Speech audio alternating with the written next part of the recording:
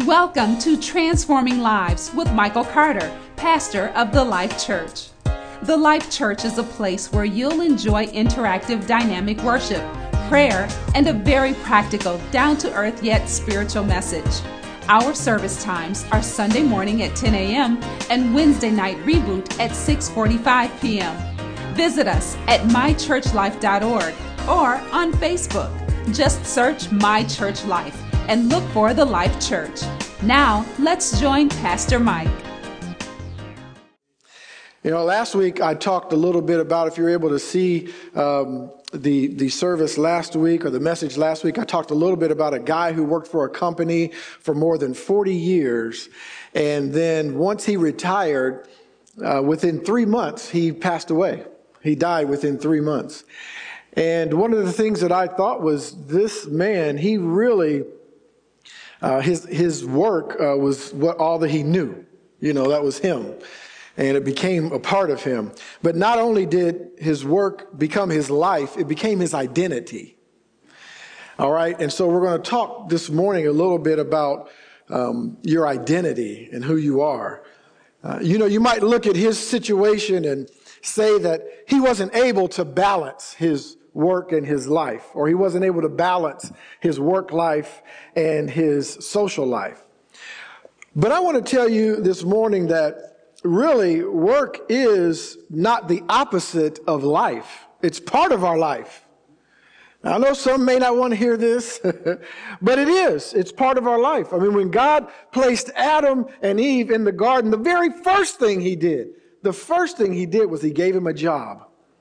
He gave him a job and said, work the garden. Work it. He gave him a job. And so it gives us a sense of purpose. Work really does. It seems more useful then, instead of trying to say, well, I want to balance my work life and my social life, we really must understand that we need to treat work the same way we do life. We need to find the joy in it. And if you have that in perspective, the balance will come. Come on. By maximizing what you love there. We can't always do what we love, but we can always find love in what we do. Come on, we can always find love in what we do. It's a choice. It is a choice. And I believe that work is a necessary part of life. We can't, if you're a person that says, work, it's a job, it enables me to get money, it's a necessary evil. You ever heard that term? Necessary evil. But I think that if you call work a necessary evil, you're missing out on a big part of life fulfillment. It's like saying, I have to deal with other people, I have to have relationships, and so that's a necessary evil for me. No, it's just necessary. Come on. It's necessary for us. There'll be good times, bad times, mountain experiences and valley experiences, just like with every part of life. But it's not a necessary evil. It's just necessary. When we have objections and things that are put in our path to overcome, it just makes us stronger. And we should treat work the exact same way. Come on. If we're going to live the life that God intended us to live, we have to realize that work doesn't have to be our identity. We have to have an identity already. You see, what I want to talk to you for a few moments this morning is the difference in who you are and what you do. Who you are and what you do. And we have to understand that we have to be comfortable in who we are in order for us to be satisfied with what we do. This way, work can be worship for us. A woman, Heather Schuck, once said this. She said, you will never feel truly satisfied by work until you are satisfied by life. Till you are satisfied by life. The great author Stephen Covey, who wrote many books, but he also wrote 7 Habits of Highly Effective People. You ever heard that? He once said that most of us spend too much time on what is urgent and not enough time on what is important. Not enough time on what is important. And then finally, I really love this man, Alexander Cruff. He started a company called Woohoo. Kind of sounds like the chocolate drink, doesn't it? Yeah, but it's not Yahoo. It's woohoo. And what his company does is he goes into businesses and he talks to them about how to get happiness out of your employees instead of looking for production. Because if you get them happy, the production will come. So he talks about that. And so though he is the CEO of the company, he doesn't call himself the CEO. He calls himself the CHO, the Chief Happiness Officer. I love that about him. And he once said that most people chase success at work thinking that will make them happy. But the truth is, happiness at work will make you successful. You get that? So instead of chasing success in order to make you happy, chase happiness, and that will make you successful. And the way we do that is to understand who we are versus what we do. Who we are versus what we do. Psalm 90, this is our series scripture. We'll be using this every week. And this just talks about how God works. Not only does God mandate for us to work, but he gave us an example. Psalm 90 verse 16 says this. It says, let your work appear to your servants, talking to God, and your glory to their children. And let the beauty of the Lord our God be upon us, and establish the work of our hands. Yes, establish the work of our hands. In other words, show us your work, and it's your glory. Show it to us. And then in that same way, establish the work of our hands. Let that also be your glory. God's Word translation put it this way. It says, let us, your servants, see what you can do. See, he doesn't do it in secret. Let us see what you can do. Let our children see your glorious power. Let the kindness of the Lord our God be with us. And then make us successful in everything that we do. Yes, make us successful in everything that we do. And the only way for us to do that, the only way for us, our work to be worship for us, is for us to first understand who we are. Who are you? Who are you? There's a difference. Who you are and what you do are two different things, saints. See, who I am, look at it this way. Who I am is the product, okay? And what I do is the delivery system. Who I am is the product. What I do is the way it gets delivered to you. So you can change what you do, but who you are will always show forth in what you do. What you do is simply the delivery system. So if you do a bad job at work, if you're always late and you always do a shabby job, if you always do just enough, guess what? It's a reflection on who you are. It's a reflection on who you are, okay? And you have to be able to separate these two. Separate these two. What I do.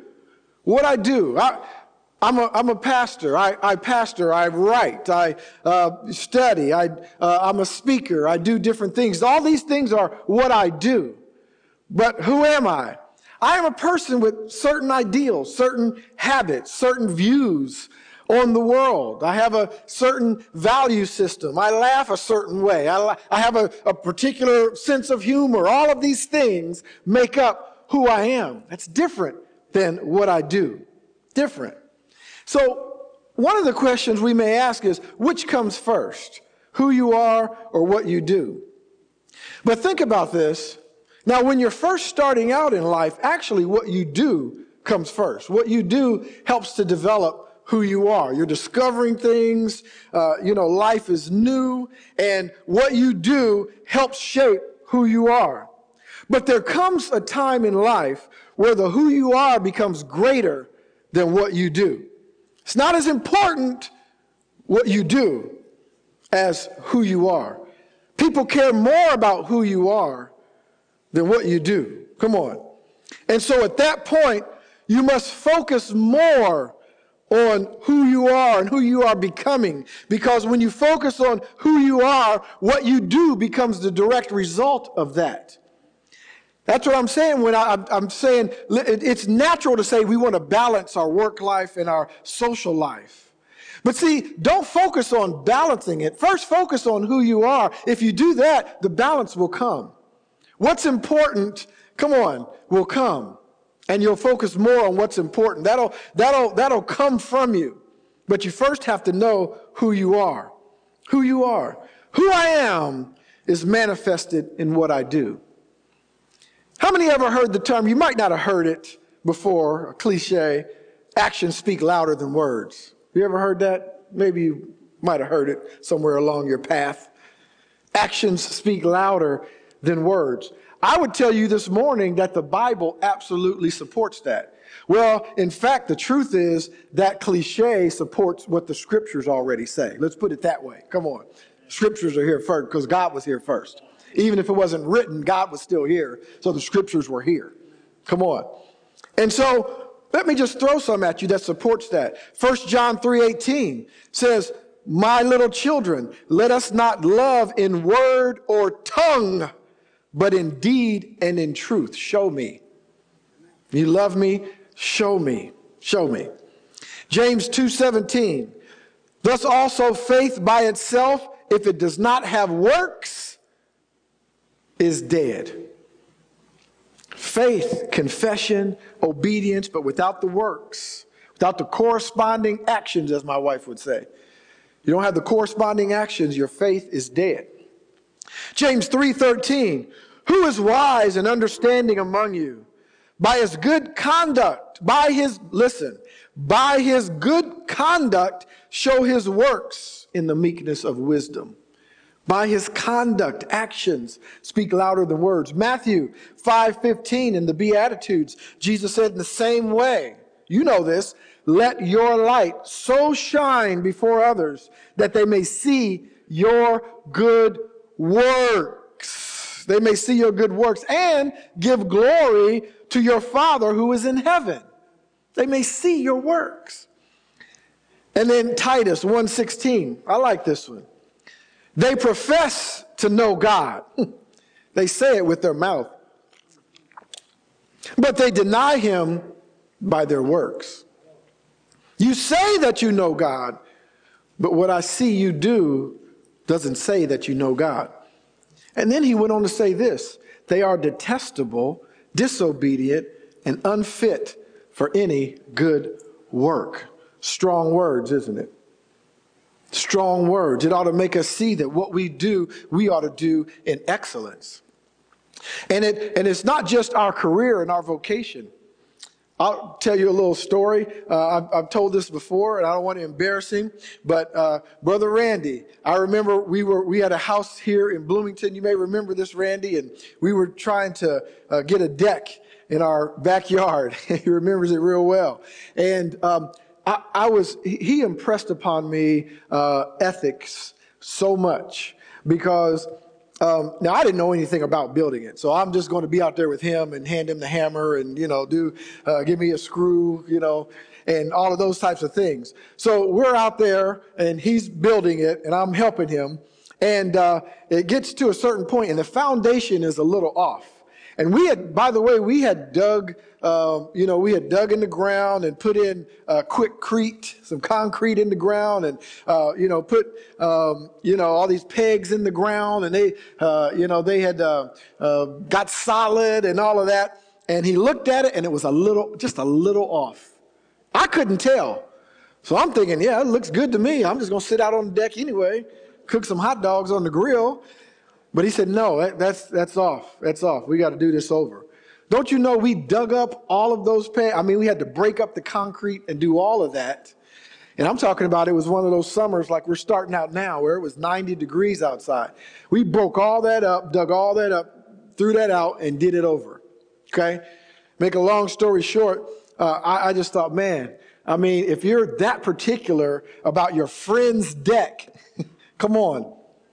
I heard John Maxwell say one time that he went to lunch with a guy, a business owner, and the business owner sat down and sat across from him and said, I want to talk to you about ethics, specifically business ethics. Talk to me about business ethics. And John Maxwell said, oh, well, this is going to be a short conversation. He said, why? He said, because there's no such thing as business ethics. What do you mean? I'm talking about, I own a business and I want to talk about ethics. I want to talk about business ethics. And Maxwell said, I'm telling you, there are no such thing as business ethics. Ethics is something that you have or you don't. You don't have it just when you're in business. It's just simply ethics. And so the question is, who are you? Who are you? Can we look in the mirror and ask ourselves those questions? Who are we? Who are we? We need to focus on who we are before we focus on what we do. A couple of 25-year-olds, I got a quote from a couple of 25-year-olds as they begin their careers and got into their jobs. One person said, I would rather get by with a little bit and be able to enjoy life than to have a lot of money and be constantly working and never have time to enjoy living. To me, that's not success, that's prison. That's not what we want out of life, is it? Where our identity is in our work. Our identity is in our work. Another one said, I would rather spend my life content with little than work my tail off to have more. That life never appealed to me. It isn't my dream. True quotes. So obviously people don't want their identity to be in their work. Where should our identity be? Come on, where should our identity be? In Christ. He's the one that tells us who we are. Who we are. And so for us to have work as worship, let me just give you 7 things about who God says you are. And if you get these down and understand who you are, your work will be your worship. And not only that, if I could go to the next level, not only will your work be your worship, but everything you do will be worship. Your interaction with your friends will be worship. When you have people over your house, when you go golfing and swimming, that will also be worship. Your whole life will be worship. Your whole life will be worship. So who does God say you are? Well, the first thing we have to understand is we are his workmanship. Let me put it this way. You are his workmanship. You are his workmanship. Ephesians 2:10 says, for we are his workmanship created in Christ Jesus for good works, which God prepared beforehand that we should walk in them. Understand that you are fearfully and wonderfully made. And if you're fearfully and wonderfully made, that should show in your work. It should show in your work. You are God's workmanship. That means he's proud of what he made when he made you. Now, you might do like me and look in the mirror and think, boy, that's a goofy looking face and, all of these type of things. And you see all your imperfections. But to God, it's a beautiful array of characteristics that he put on you. Don't you ever look at yourself and say all of these imperfections. Who says that? Who told you they were imperfections? Come on. You must be comparing yourself with somebody else. But you are his workmanship, folks. And then we have to understand that we're a new creation. So even if you were born a certain way and you messed up and you did all these things and fell into this and fell into that, when you accepted the Lord in your life, you are a new creation. He took something that was dormant, breathed the breath of life into it, and made a new creation in you. You know 2 Corinthians 5:17. Therefore, if anyone is in Christ, that person is a new creation. All things have passed away. Behold, behold, all things have become new. In other words, look at this. Stop focusing on your past. You ever thought about that when you read that scripture? Therefore, if anyone is in Christ, he is a new creation. Old things have passed away. Hold up! Behold. Stop looking back. Behold. All things have become new. That's you. That's you. You are a new creation. And guess what? It should show in your life and it should show in your work. We need to understand this. Number 3, that we are God's temple. Now, that should have some weight. That should weigh on you a little bit. I'm not telling you to have a burden, an unwanted burden, but I'm telling you to understand that you are the temple of the Holy Spirit. That should weigh on you a little bit. That should weigh on you when you do your work. Come on. 2 Corinthians 3:16, do you not know that you are the temple of God and that the Spirit of God dwells in you? I even like the King James. Know ye not that ye are the temple of the Holy Ghost? You are the temple of God. You are the place where he dwells. It's not about this church. I'm so glad to be back in the church building this morning. So glad to be back here. But you know, at the end of the day, this is a place we come to fellowship. This is a place, it's just a place. It could be anywhere. That's what we're using it for. But if you want God to show up, don't come here to find God. Bring him here with you, because know ye not that ye are the temple of the Holy Ghost. You are the temple of the Holy Spirit. You are God's temple. And then I love this one, number 4. Guess what? You are more. You're not a conqueror. I would be satisfied with being a conqueror. I go out and conquer. Be satisfied with that. But that's not what God said you are. Not what he said you are. He told Paul to tell the Romans that you are more than conquerors. More than conquerors. Romans chapter 8, verse 35, who shall separate us from the love of Christ? Shall tribulation, shall distress or persecution, shall famine, nakedness or peril or sword, shall rioting or looting or viruses or economic downturns, shall any of that separate us from the love of God? He set his love upon you. The Bible says, as it is written, for your sake, we are killed all the day long. We are accounted as sheep for the slaughter. Yet in all of these things, you are more than conquerors. You are more than conquerors. More than conquerors. You will overcome. You shall overcome. And if you look at it from God's perspective, you have overcome. Just walk in it. You have overcome. You are more than a conqueror. Number 5, listen, I know you live here, but you know what? You're just a pilgrim. You know where your papers, if you really look at your true papers, I'm not talking about your United States papers or your Filipino papers or your Russian papers. I know we have to have those papers, but your real eternity papers, if you look at your papers, you are a citizen of heaven. You are a citizen of the kingdom of God. You are a citizen. Philippians 3:20 says, for our citizenship is in heaven, from which we also eagerly wait for the Savior, the Lord Jesus Christ. I know I'm living here right now, but I'm an ambassador. I'm here to bring the kingdom of God here. I'm just visiting. I'm just visiting this terra firma, this particular earth, because this one's going to be wrapped up. This was going to burn up. This was going to disintegrate. Along with the heavens, he's going to wrap them up like a scroll and say, that's a wrap on that. And so while I'm here, it's my job to bring the kingdom of God here, now, where we are. Because that's where I'm a citizen of. That's where I'm from. If you want to know where I'm from. If you want to know where I'm from. Come on. And then take this one to heart, would you please? Take number 6 to heart. You are righteous. You might not always do righteous things. You might fall back a little bit. You might get tripped up now and again. But who you are is different than what you do. Now, does that give you an excuse to do whatever? No, it does not. God forbid. Don't let me go back to Romans chapter 7, chapter 8. God forbid. Daddy gonna give you a whooping. You got to take your whooping, get you back on track. Who you are, though, is different than what you do.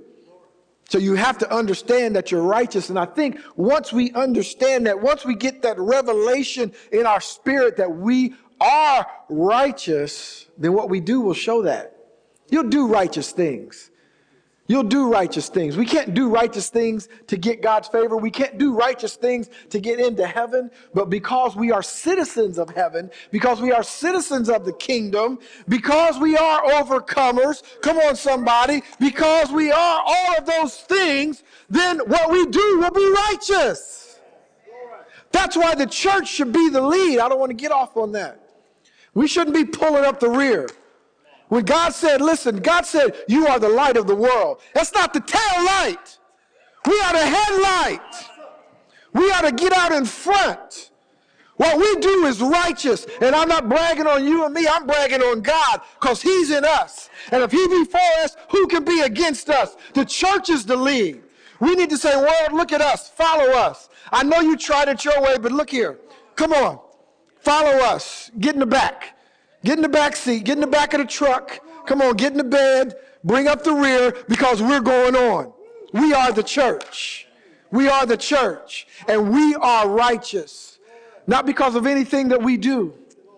I'm not talking about arrogance here. Don't think of yourself more highly than you ought. I'm not talking about arrogance, but I'm talking about we serve an almighty God. We serve the creator of the universe. We serve the one who breathed the breath of life into everyone, even sinners. Come on. He created you whether you want to believe it or not. God created you, and he's in control. Last I checked, he hasn't given up control of the throne. He's still on it. And because he's still on it, and because he's in you, you are righteous. You are righteous. Let's look at the things that are above. Come on. The things that are eternal. That's why we're in the lead. We have an eternal answer to an earthly question. The church is in the lead. 2 Corinthians 5:21 says, for our sake, he made him to be sin who knew no sin, so that we might become the righteousness of God. Jesus did it, not us. Wasn't anything I did, wasn't anything you did. But Jesus took all of our sin on his shoulder. He took it to the cross and he paid the price. And now you who confess him as Lord and believe it in your heart that God raised him from the dead on the third day, you are righteous. You are righteous. Come on. And then lastly, we are the example for the world. We're the example, church. Matthew 5:13 and 14 says, you are the salt of the earth. The salt has lost its taste. How shall its saltiness be restored if it does that?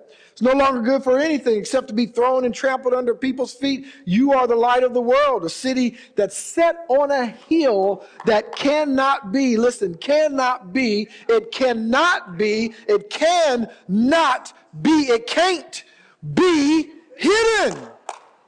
The church cannot be hidden. They can try to put a basket over the light of the church, but it's not. They've been trying to do it for hundreds and thousands of years to put a light and a damper on God's people. But do you know that your light cannot be hidden?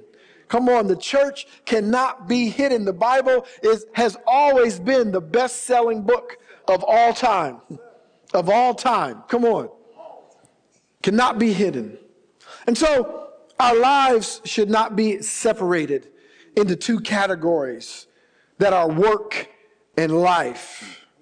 We should not struggle, folks, to balance the two. I think that's where we fall short sometimes. We struggle to balance our work and our life. But let's not struggle to balance the two. Instead, the best categories are who we are and what we do, not what I am at work and what I am at home. It's who I am, period, and what I do. Our goal should be to allow who we are as a person to manifest in our work life. Why? So that it will glorify God. That's the point. That's the point. Our work shouldn't simply make us feel better because we're doing something. It does make us feel good, but that's not where it stops. It should go on to testify of how God blessed us and is working in us. And he's working through us to bring his kingdom to all people. Remember this. We can't always do what we love, but we can always find the love in what we do. Amen.